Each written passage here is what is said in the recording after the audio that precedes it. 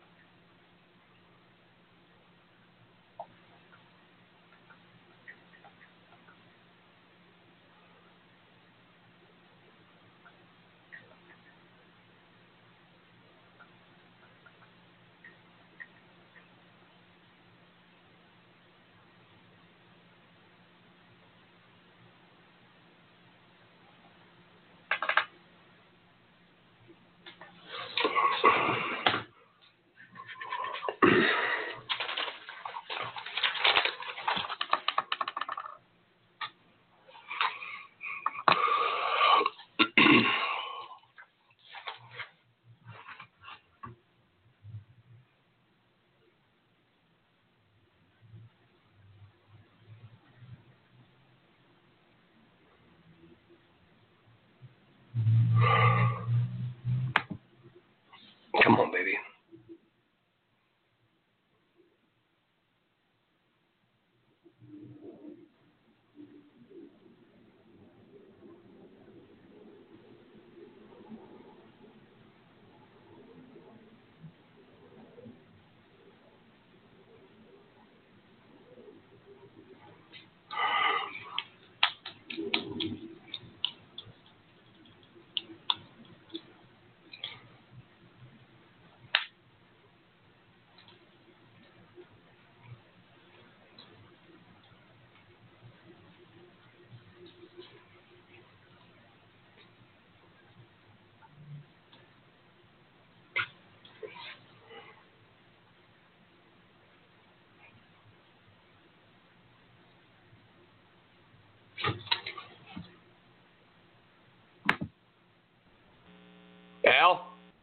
Yes. Hey, how you doing? Can you hear me okay? Yeah, I can. All right. I'm going to do a lead-in, and then at the end, if you want to plug whatever you want to plug, I'll give you time at the end for that. Yeah, when is this airing, or when is this on? This is going to be airing tomorrow at 7 p.m. my time. Is that East Coast, or when is that? Yeah, that's East Coast. Oh, okay. Well, I mean, yeah, here's what I'm doing. I'm doing a musical thing out here the night before Ward Kovalev. So it'd be better if you'd even just at least allude to it so it doesn't look like I'm doing a total shameless plug. But, yeah, absolutely. You know, so that you show some level of interest. But, yeah, I'm doing a thing at the Tuscany out here. It's a night before. We're going to have a lot of celebs there and everything, so it's going to be a fun thing. And what is it? It's a forum or a music? I'm doing my music show. I'm going to be performing. All right. I will set that up for you towards the end. Okay. All right, here we go. All right, fight fans, it's time to talk a little sweet science here at the Ultimate Fight Show. And with me, once again, is Hall of Fame boxing analyst and Showtime superstar Al Bernstein. How you doing, Al? I'm good. How are you? You've been busier than me, I can tell you that, with traveling to all these great fights. I want to get your opinion on a couple of the fights that you just recently covered, and then, of course, we'll get to this weekend's mega showdown in the desert. Al, when you were in London for Errol Spence and Kell Brook 2 weeks ago, how big of a fight was that to dictate the future of the 147-pound division? Well, I think it was pretty big. You know, the other one that we did earlier in this year, which we did on CBS, Danny Garcia and Keith Thurman, was probably one of the other ones. You know, along with Manny Pacquiao out there, those are the major players in the 147-pound division, and this fight was kind of the other side of that. Thurman, of course, beat Garcia, and then we were waiting to see who would win between Spence and Brook. Brook, a champion. And Errol Spence, everyone believed certainly a potential champion, and the fight was kind of what a lot of people expected. It was very competitive, and the big question was going to be whether Errol Spence could get into later rounds and against a world champion and a world-class fighter, and was able to get the job done, and he certainly did that. The first 6 or 7 rounds of that fight were very, very tight and close and well contested, and Spence took some big punches, but was able to hang in there. So it set up Errol Spence now as one of the top 2 or 3 welterweights in the world for sure. Is Kell Brook's orbital bone issue from the Triple G fight, and now it looks like it was the other side in the Spence fight, is this going to affect his career substantially moving forward, or is it something that time off is going to be able to heal? Yeah, I don't know. It's two injuries of a serious nature in 2 straight fights, and I think it's certainly something that will be difficult for them to deal with, and I'm sure he'll take some time off and he'll get it healed, and he got an operation done on it, and I just think he's going to have to decide whether, how he wants to move forward with things. He's a very good fighter, certainly many welterweights in this world he can beat, but those kind of injuries are difficult to continue with. Especially when you're getting punched in the face on a regular basis. Well, exactly, yeah. I mean, the idea of exacerbating those injuries, and ironically, this was not the eye that the orbital bone where he was hurt in the Golovkin fight. So, that's a pretty big issue for him.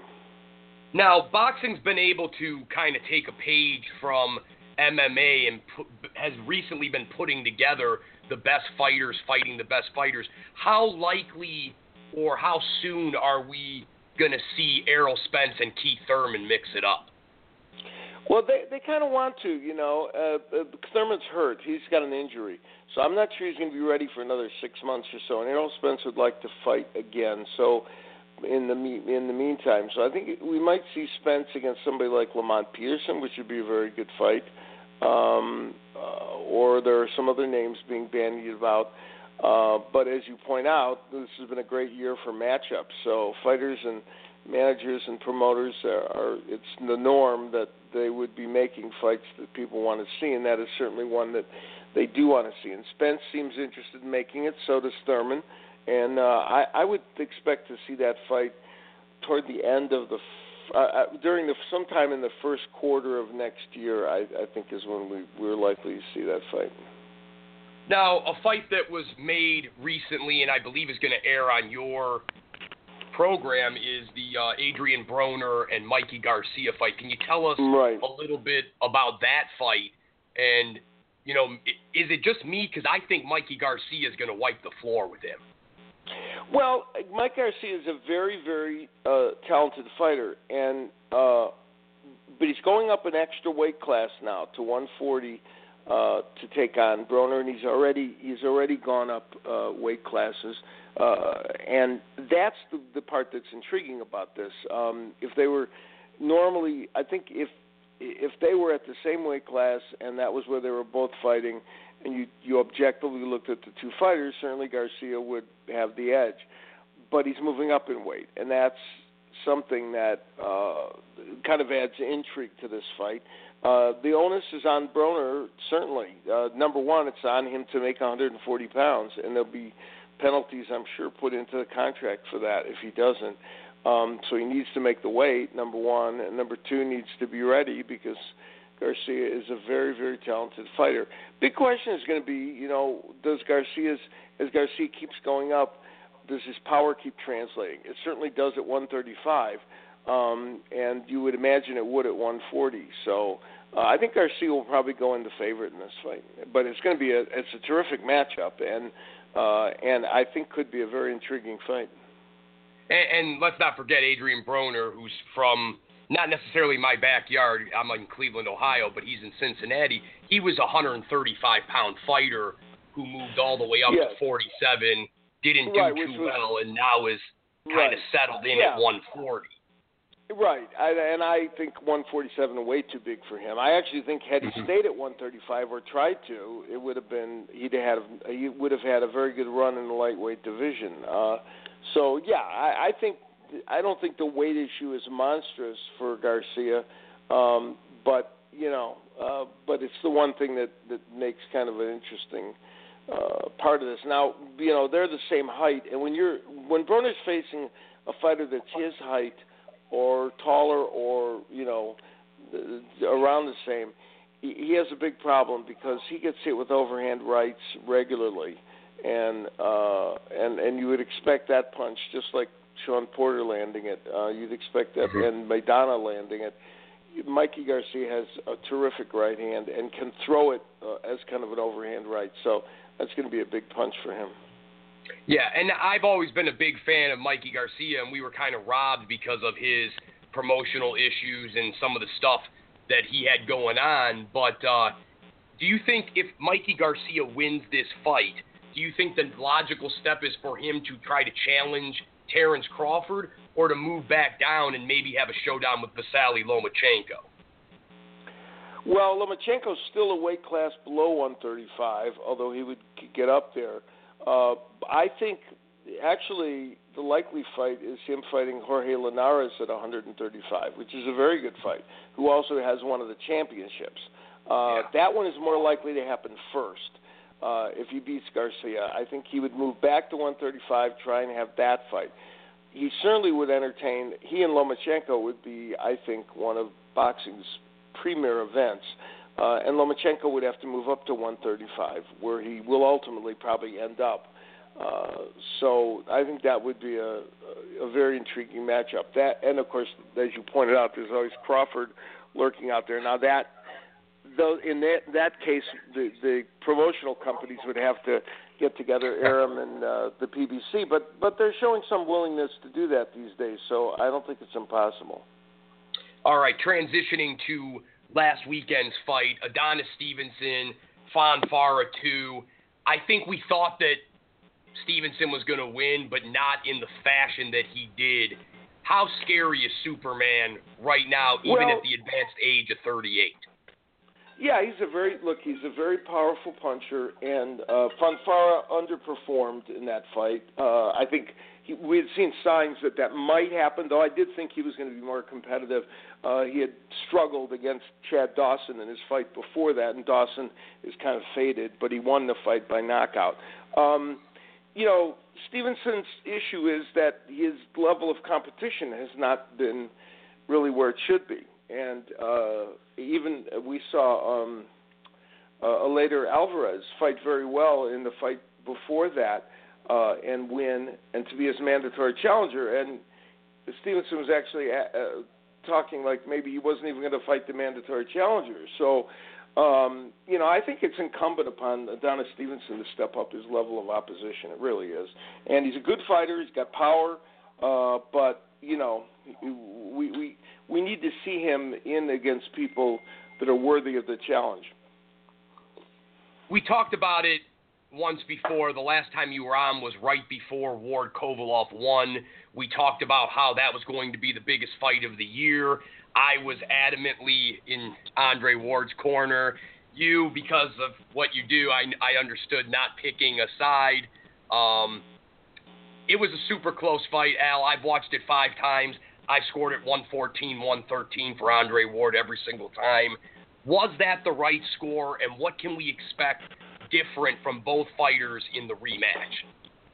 Well, I think it was a very close fight. I probably would have made it the 1 point the other way, but it was very close, and it certainly was a fight that, Andre Ward came back very well in the latter portion of that fight, in the second part of it. And traditionally, when that happens in and there's a rematch, the fighter who has done well in the latter portion of the first fight is usually the one that is able to get the job done. Now, that may or may not be the case here. I picked Ward I actually thought Ward would. I may not have made the pick on your show, but I thought Ward would win. I leaned to Ward going into that fight, but I thought But then, ironically, I kind of thought Kovalev eked out the win when it happened. But either way, it's going to be very close. Kovalev faded in that fight, and there's no question about that. And he addressed it kind of head on, and said he's got to make sure that conditioning-wise he's ready, and presumably he is. There were a couple things about that fight that were interesting. Kovalev was able to land the jab all through the fight, especially in the first part of it, and out-jabbed Ward, I thought, in that fight. And that was a little bit of a surprise. But then Andre Ward, who is one of the things about Andre Ward that is amazing to me is he has 3 or 4 different kinds of styles that he can go to. He can be a pure boxer puncher. He can be a rough fighter on the inside. He can be a counter puncher. He's got so many different things in his tool kit, and he used his inside work and his body punching. That was part of the reason why Kovalev faded in that fight. And so Andre Ward has many ways to beat you, and we'll see this time whether he decides to box more or if he in fact can get inside that jab of Kovalev. And one of the things that made that a sound strategy once he got to doing it was early in the fight we saw him on the end of the punches of Kovalev, and he was knocked down once. And, you don't want to be there with Kovalev because he's a powerful puncher. So we'll see if he continues that strategy of getting inside the jab and getting inside where he can fight there. Now, Al, again, you having firsthand knowledge, I saw in that fight, I thought, just like you said, that Kovalov kept him at the end of his jab, was able to punch him, definitely faded from the 5th round on because of the body work and the different stuff that Ward was doing.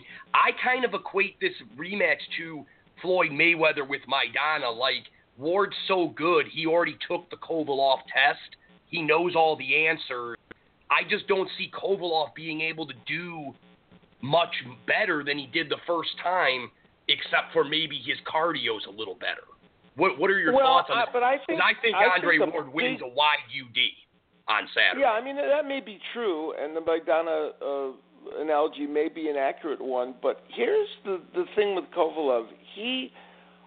I think a lot of that had to do with him literally not punching as much and doing just completely slowing down. It wasn't all strategic. And so as a result of that, I mean, we're going to have to see, of course, but I don't see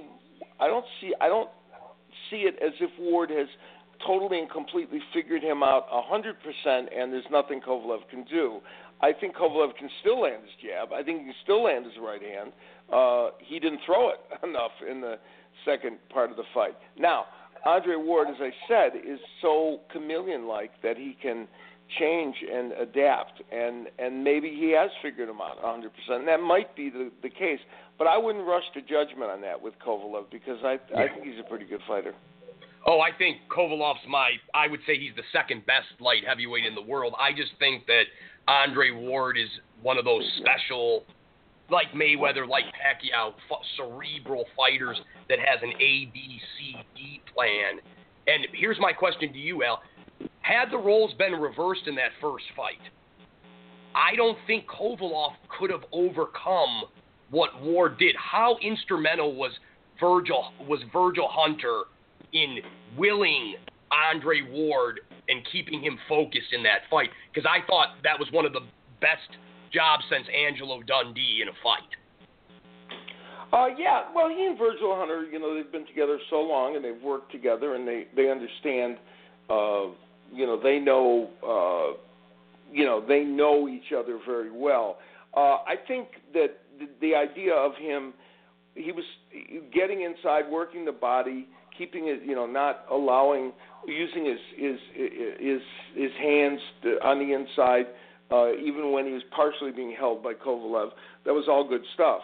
And I think Virgil's a very good trainer. He's especially a good trainer with Andre Ward.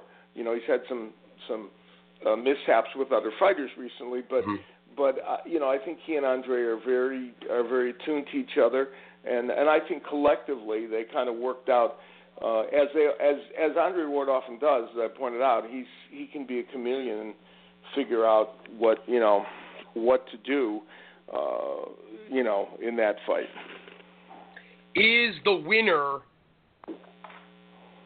Should the winner fight Adonis Stevenson for the lineal, so we can have a lineal light heavyweight champion and not this debate? Sure, yeah. I mean, we'd all love to see that fight. I think but again, and I think the burden of that is on Stevenson to a great extent. Although they're probably, I can't say that.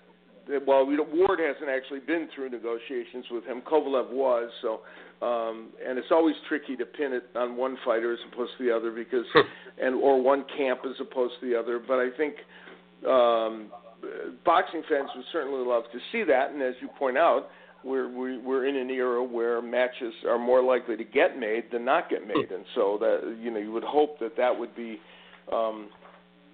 That would be happen here. And the guy left out in the cold is poor Joe Smith, who keeps winning and knocked out Fonfara, and he's one of those guys out there. I'd like to see Joe Smith get in against somebody as well.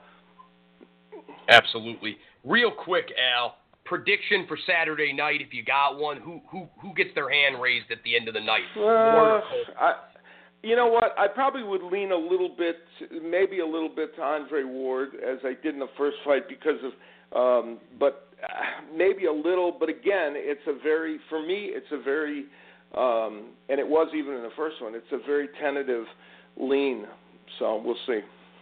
August 26th has been asked by the Mayweather promotion for a prospective fight with Conor McGregor. Likelihood that this happens before that, around that date, or is it most likely that we'll have to wait till next year for that fight to take place?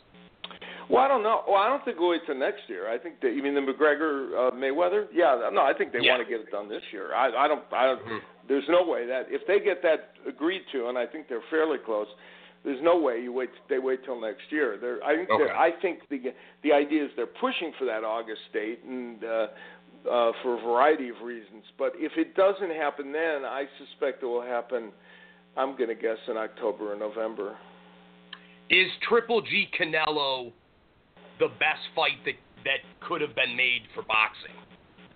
Yeah, because it's one that the mainstream media has clamored for, and every time the mainstream media clamors for a fight, if it isn't made, they say that no good fights are being made in boxing, which is oftentimes not true, and it's certainly not true this year when great fights are being made. But because the mainstream sports media doesn't cover the sport that much, they're not aware of it. So they always act as if the whole fate of the sport is dependent on those kind of fights.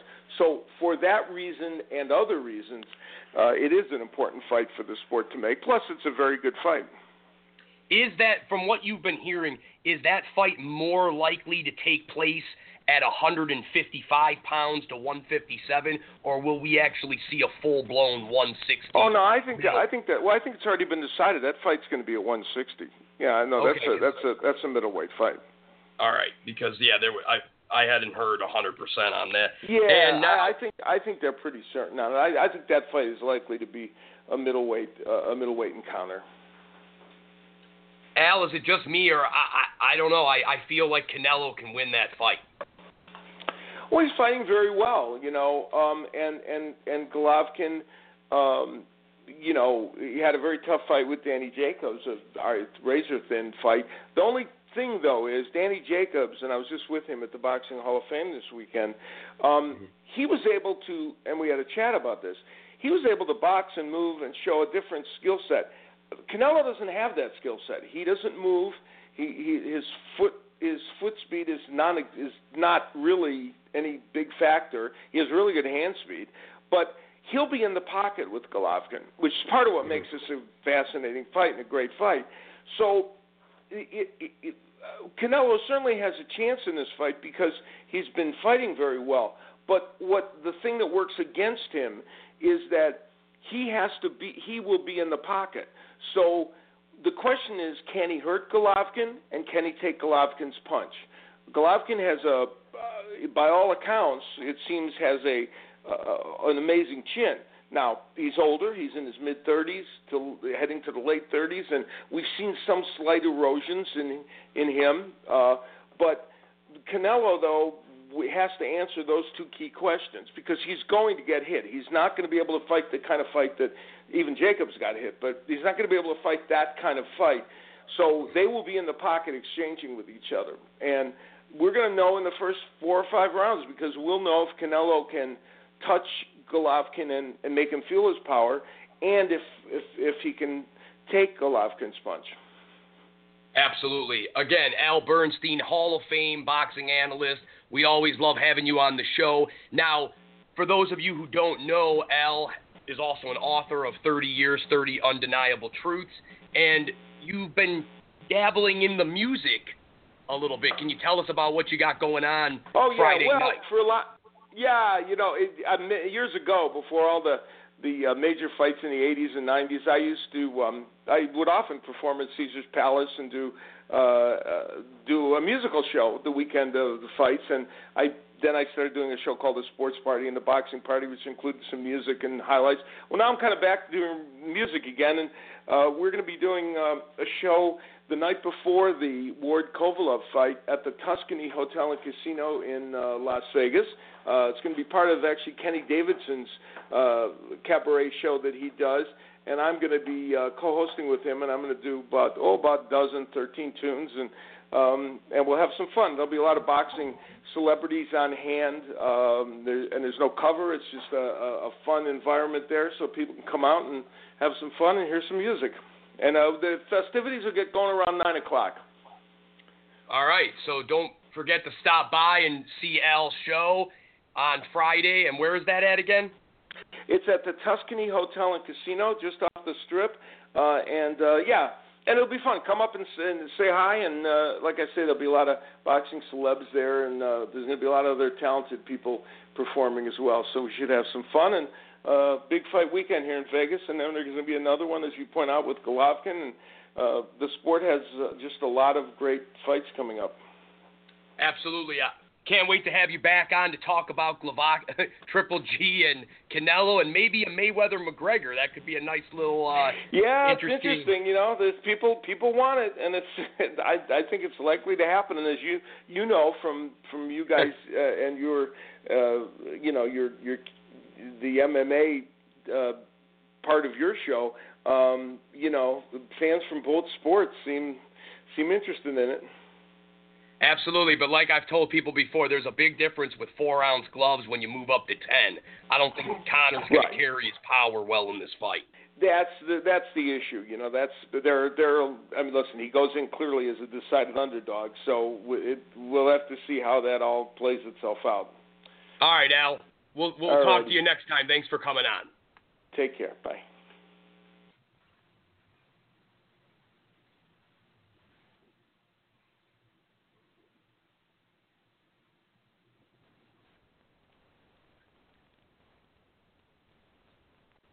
With the Lucky Land Slots, you can get lucky just about anywhere. This is your captain speaking. We've got clear runway and the weather's fine, but we're just going to circle up here a while and get lucky. No, nothing like that. It's just these cash prizes add up quick. So I suggest you sit back, keep your tray table upright, and start getting lucky. Play for free at LuckyLandSlots.com. Are you feeling lucky? No purchase necessary. Void where prohibited by law. 18+ terms and conditions apply. See website for details.